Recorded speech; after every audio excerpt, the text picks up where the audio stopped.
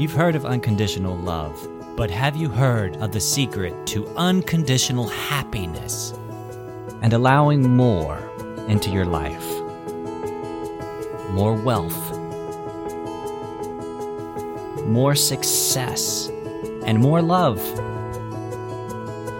More freedom in your life right now.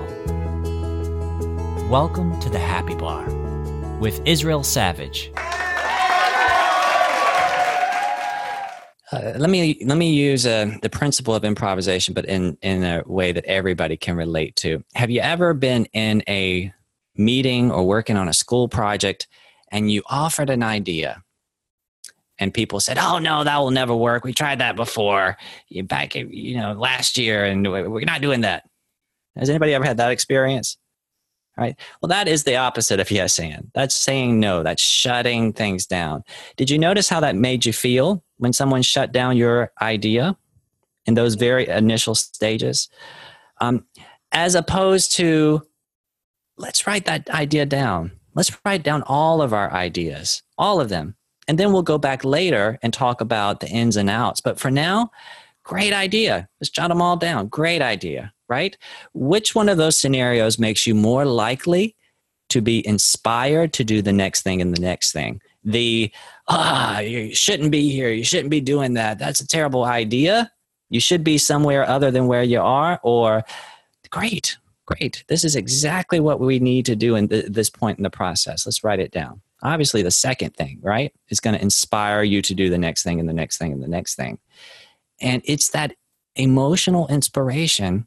That's the fire. That's the gasoline that keeps us going. And it all comes from a place of acceptance. And if you want to build that muscle in yourself, I tell my kids this all the time. They do what kids often do and what adults often do, and they'll tear each other down. They'll be playing video games. "Oh, you're terrible at this. You do this and this and this. And, wow, you're really, and I have them stop and say to them, that first of all, what you're saying isn't accurate. And second of all, I want you to think about the words you are using, because you can't turn that voice off in your head. The voice you use towards other people, including your sister, including your brother, you use towards yourself. And I don't want you to talk to yourself that way. When you try something new, I don't want you to say, "You're terrible at this. You can't do this." And so you get a chance to practice with your sister or brother how you would like to be treated, how you are training yourself in how to treat yourself in a new circumstance when something is new. And the first place to change, really, this inner critic that we can sometimes develop that tells us we should be other than we are, is the easier place to see it is in our thoughts about other people. And so if we can start to catch ourselves with other people in our thoughts and our critical thoughts, "Oh, that person is awful. Gosh, they shouldn't even be up there. They shouldn't be wearing that. They shouldn't be doing that." If we can catch ourselves and massage that out for ourselves, "Wow, that person is taking such a brave risk. That must feel great just to love what you do and to risk it like that. I really admire that." Right? We are scripting for ourselves how we want to treat ourselves in our internal monologue. That's the easiest place to make the change, to notice it in ourselves, in our own internal monologue directed towards other people. I'm very good at really feeling good in even be ahead of the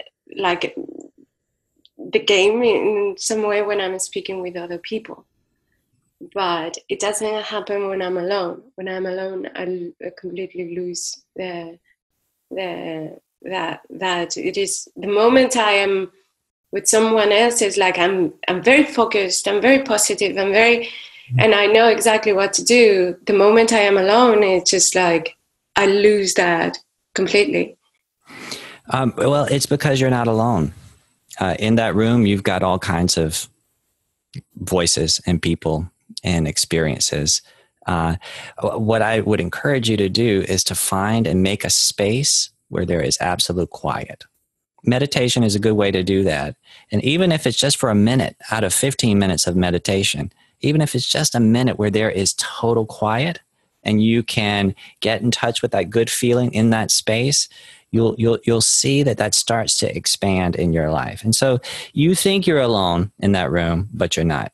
You don't have to have people physically present to influence us when we're alone, right? Boy, every time I want to have my dessert first, I hear my mother say, "You can't do that." And I really, and I really have to have a conversation with myself that no, I can do that. I'm a grown up. If I want my dessert, I can have it. I can have it. If I want that glass of wine and it's only 8:00 in the morning, I've been up all night. I'm going to have that glass of wine, and so these are the conversations that real or imagined, it doesn't matter, because vibrationally speaking, it's all real. If you can just give yourself a few seconds of relief, it'll start to grow and it'll start to change for you.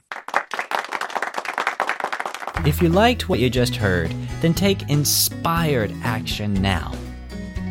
That's right, act while you are feeling good. And build on your momentum.